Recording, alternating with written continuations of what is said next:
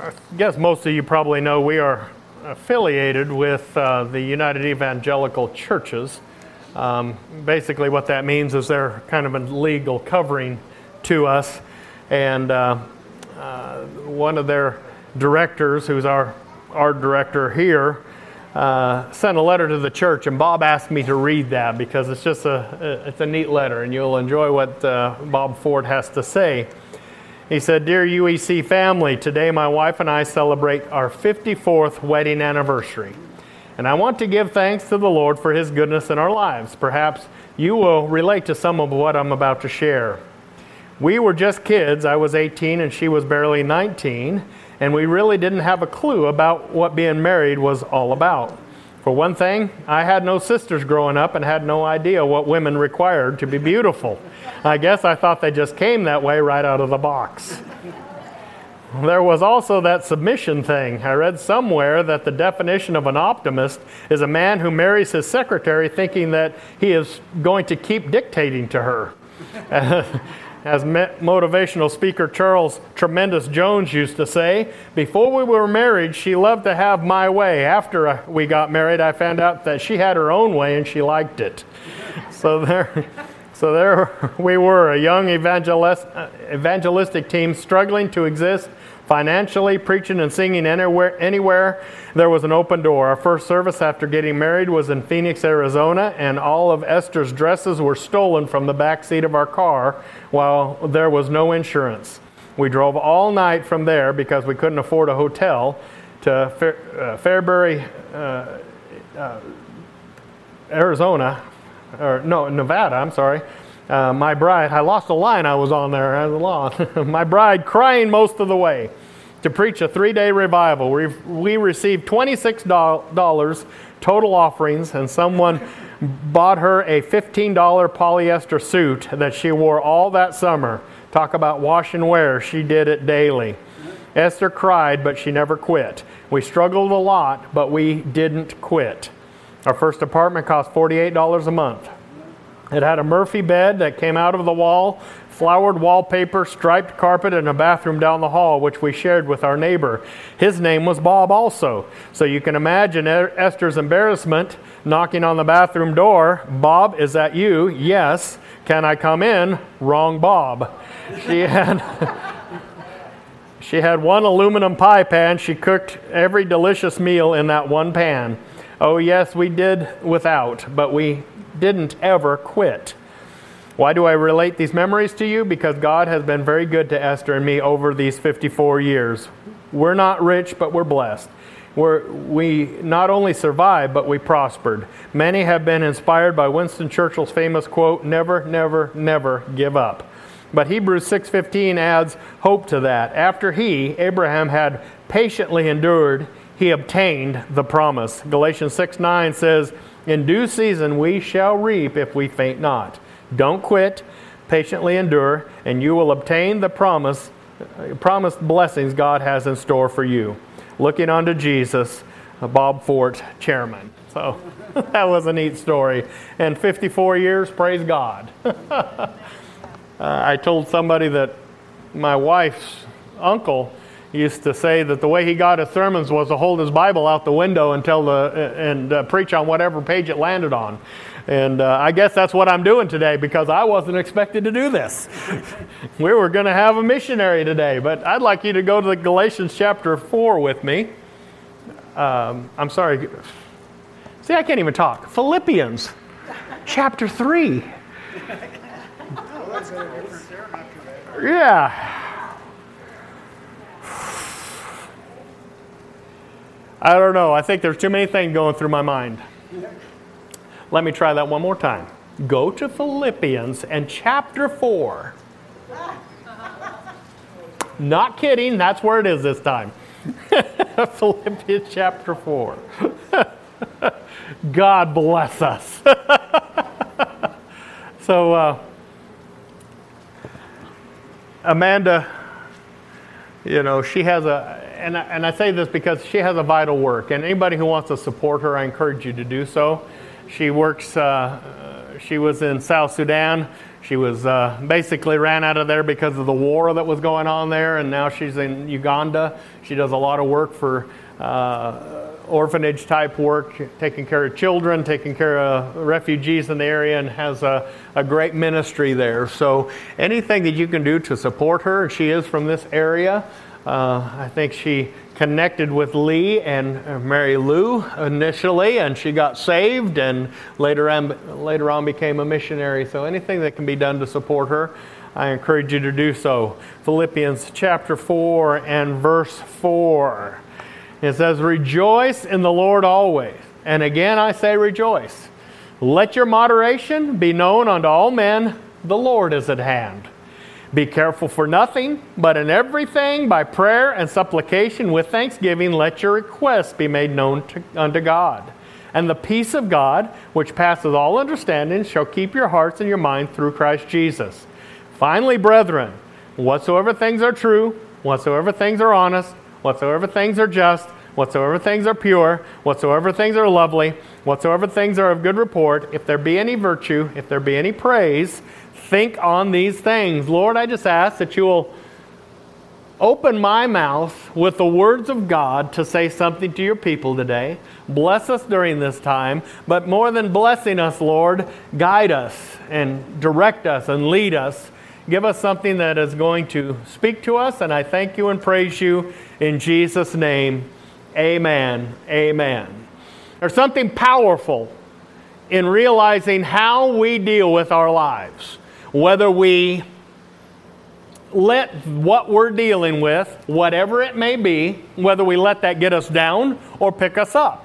Whether we endure it, whether we cry through it, fuss through it, complain through it, or whether we handle it in a way that's going to make our situation better. Let me say it this way.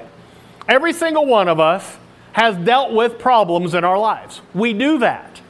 Everything, and I'll guarantee you, we come back 7 days from today, you're going to go through problems this week. They're going to be there. You might as well bank on them. They're going to be problems. There's going to be trials. There's going to be situations in your life. God gives us a pattern or a recipe here to make that time a little bit better, because none of us like to go through those troubles. But God says, rejoice in the Lord always, and again I say rejoice. Just lift up and praise the Lord. So how do I praise God in the midst of a trial, in the midst of a problem? How do I do that? Because you realize that it's just a part of life, but our God has never changed. He's the same God today. He's the same God in the midst of a trial. He's the same God in the midst of the battle. But Almighty God, you're going to get us through this. I often think about Paul and Silas as they're in that horrible prison situation. And I've told you several times about how that prison is. It's not like our prison. You send somebody to prison today and they have a weight room and they have a library. And, you know, they have a big kitchen and they have all the things. They come out of there with a full education and all that. That's not how prison was back in the day. They said those prisons were about 3 feet tall. You could never actually stand up in them. When the people died in there, they didn't take the bodies out. They just left them in there. They had no bathroom. They had a channel across the back wall. The stench was so bad that they'd say that the unaccustomed, when they opened the door of the prison, they would immediately begin to throw up because it was so terrible. And they threw Paul and Silas into that prison. Can you imagine being in that? What'd they do? Sit down and cry and complain and bellyache and moan and groan all night? No. Right about midnight, they just started praising the Lord and singing praise and worship to the Lord. Rejoice in the Lord always. And again, I say rejoice, because your rejoicing isn't dictated on whether you're having a good day or a bad day. At least it shouldn't be. It shouldn't be you just rejoice in the Lord when you're having a good time. Why? Because God is the same yesterday, today, and forever. He does not change. The same God that took you to the valley will take you to the mountaintop. And that same God that took you to the mountaintop will ride it right with you right back down into the valley again. He will never leave you and He will never forsake you. So rejoice in the Lord always. And then he said, let your moderation be known to all people. Extremes cause a whole lot of problems in our life. Extreme behavior, extreme actions. God says, let people realize that you are a stable person. And I think that right in that, along with the other thing, it is a blessing to other people when they see your moderation. That you can handle a situation. You're not doing this and that, and this and that. Drives me crazy dealing with Christians like that. They're up and down, and up and down. And something's good, and they're giving a testimony in church. Praise God, everything went great this week. And the next week they're like, oh, God help me, I can't hardly handle it. Your moderation, that fact that you're the same person every day. You worship God whether things are good or bad. I ran into one at the grocery store the other day that, I'll be honest, I'm human enough to say she drives me crazy. Because it's like, oh, woe is me. Life is horrible. I can't get away. And I was like, okay, yeah, that's great. I was in a hurry. And I get it. I'll be praying for you, sister. I'll be praying for you. And okay. And then I finally got away from her. She was waiting by the front door when I left. Jim! I was like, oh, Lord, not again. And I had to hear of all the miseries in the world once again. Does that bring anybody close to the Lord when we do that? Does it reflect positively on God in any way when we're constantly crying and moaning and complaining? But you know what does strengthen people is when you're going through the trial, when you're going through the battle, when you're down in the valley and struggling, and other people look at you and say, they're still praising the Lord. They're still rejoicing in the Lord. They're still glorifying God. That moderation is a benefit to other people because they realize that you stand strong no matter what kind of a day you're going through. And they see you rejoice. He says, be careful for nothing, but in everything, by prayer and supplication, with thanksgiving, let your requests be known unto God. Did you know that God wants to answer your prayer? God wants to answer prayer. He is a prayer answering God. We hear it every week when we get together and we hear answered prayer as we pray again, and then the next week we hear again how God answered prayer. He has done it and He will do it. He will continue to do it. And it's telling us here, don't be afraid to take your requests to the Lord and go in faith. Stand in faith on them. Pray with faith. Believe that God can remove the mountain. Believe that God, just have that faith of a grain of mustard seed. I can handle it. Be careful. Don't be worried. Don't be fretful. Now, as a parent, and I often relate to our situation, our relationship with God to parenting, because I think it's so applicable. If you are, let me just say, Jordan rarely worries about asking for anything. She will ask for everything under the sun. She doesn't worry about, Daddy, can I have this? Daddy, can I do that? Can I do? No, you can't do that. No, you can't ride a motorcycle. No, whatever. And I still remember back in the day when I was a kid. Anybody relate to this when the Saturday morning cartoons were on? No matter what was going on, we were sitting there watching them Looney Tunes, and they had all those commercials going on, and every single commercial that came on, I was like, Dad, can I have that? Dad, I want that, Dad. I want that. We weren't afraid to ask. God is telling us, don't be afraid to ask of our God what you need in your life, or even what you want in your life. I don't think God is bothered by giving us our wants sometimes. But sometimes our wants are like a 6-year-old wanting a motorcycle. That's not going to work out, and God's going to say, no, I'm not going to give you that because you're going to kill yourself. We're the same way as children. We want things that aren't going to be beneficial to us. And God says, no, kid, you're not getting that. But I'll get you a little tricycle until you can handle a motorcycle. How's that? Let your prayers go to our God and let your requests be known unto Him. And He said, and the peace of God, which passes all understanding, shall keep your hearts and minds through Christ Jesus. And that kind of goes back to what I said earlier. How do we deal with these situations in our life when we're facing the valley and we're facing that battle? Because there's more than us just saying, I am determined to be positive today. There was a movement that went around in the 80s, especially in the 90s, called the Positive Mental Attitude Movement. As long as you had a positive mental attitude, they tell you go around with PMA, positive mental attitude. My philosophy was, if you jump out of a plane, you can have positive mental attitude all the way down and you're still going to hit the ground. It takes more than positive mental attitude to make your world go right. You're not going to change your world by looking positively at everything. You'll change the way you react to your world by looking at things in a positive manner. And how do we do that? We do that because God brings a peace that passes all understanding. It doesn't make sense. And that goes back to the world looking at you and saying, how in the world, having dealt with what that person just dealt with, are they worshiping and happy and praising the Lord today?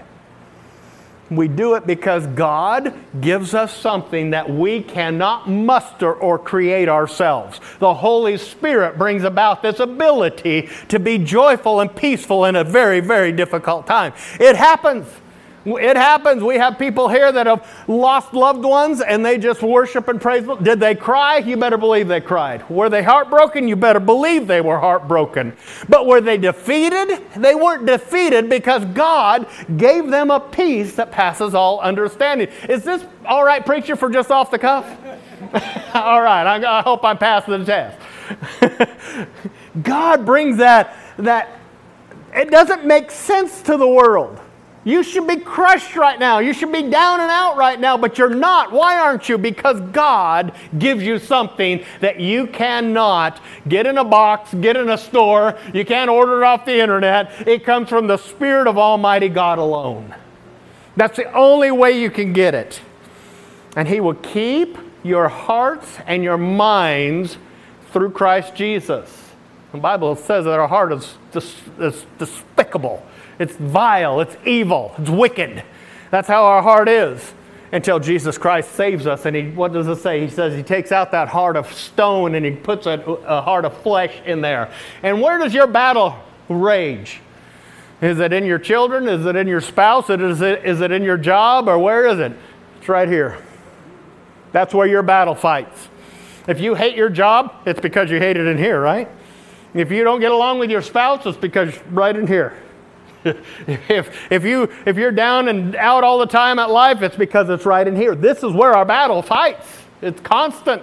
And that's why the world is trying to manipulate everything we think today, because they know how powerful the thoughts are in our life. And God says here, not only is He going to give you a peace that passes all understanding, He is going to keep your mind. He's going to keep that mind in you. The Bible tells us to meditate on these things. Well, let's look where it says here. Finally, brethren, this is what you do. Whatsoever things are true. Good luck with that nowadays. Anybody got an idea where you find that? Right here. Outside of that, I don't know what to tell you. I don't know whether you turn into Fox News, CNN, MSNBC, Newsmax, OANN. I don't know where you find truth, but I do know one place that we do find it each and every time, and that is in the Word of the living God. The rest of it, I just kind of like, I don't know who's telling the truth anymore. So He says, think about these things. Whatever is true, whatever things are honest. Be a person of integrity and think on the things that are honest.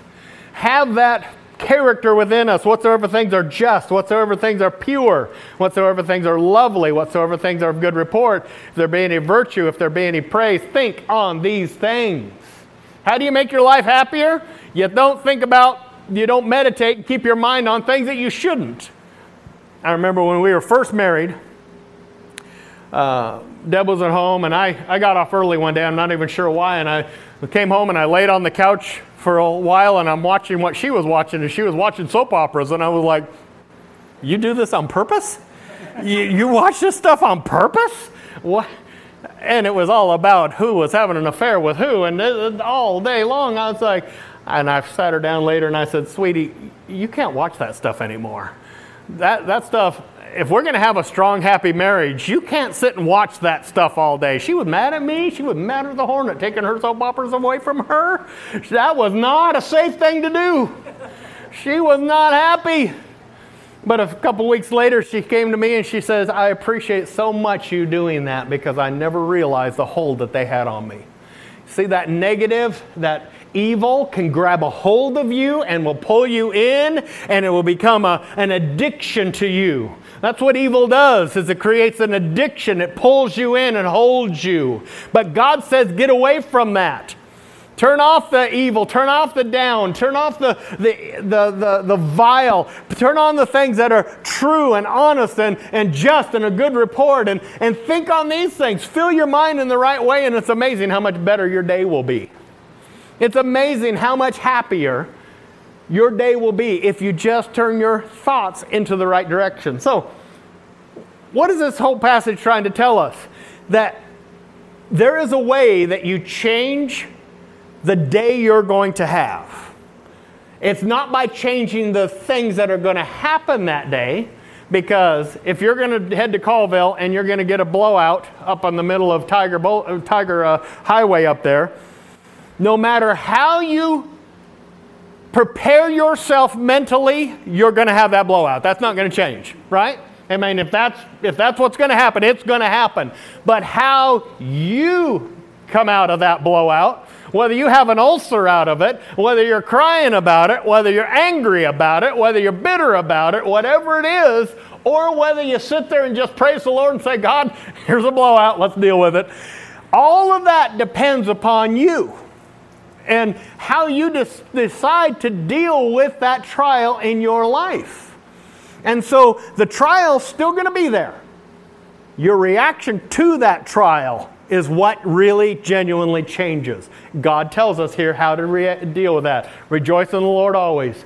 Be moderate in your reactions. Be careful for nothing, and don't be afraid to pray to God about it. And just take it to God. And then allow God to do that work where He brings that peace into our lives, and He keeps our minds and our hearts. And then keep your mind on the things that are true, and on the things that are honest, and the things that are just, and the things that are pure, and the things that are lovely, and the things that are of good report. And then think on those things. Will you stand with me, please? Hallelujah. Father, I pray right now for these people. They're precious people. I tell you that all the time, and I just ask God that you'll bless them this week. Yeah, they're going to have trials this week. They're going to happen. You can rest on it. You can bank on it. They're going to happen. You already know what they are, Lord. And I just pray, God, that as they do face these trials, that they will face them as you told us to do in the book of Philippians right here. That we look at them in a totally different way than sometimes we're used to. Help them, God, to keep their mouth full of rejoicing and their mind full of the good things. Help them, Lord, to focus on the blessing in the midst of the trial rather than the trial itself. And Lord, I just ask, God, that you will give them a special peace that passes all understanding, that the world can look at them and say, there's something different in them, and I want some of that. And they learn to who God is through the way that we live our lives. Help us, Lord, to do that. Hallelujah. Hallelujah.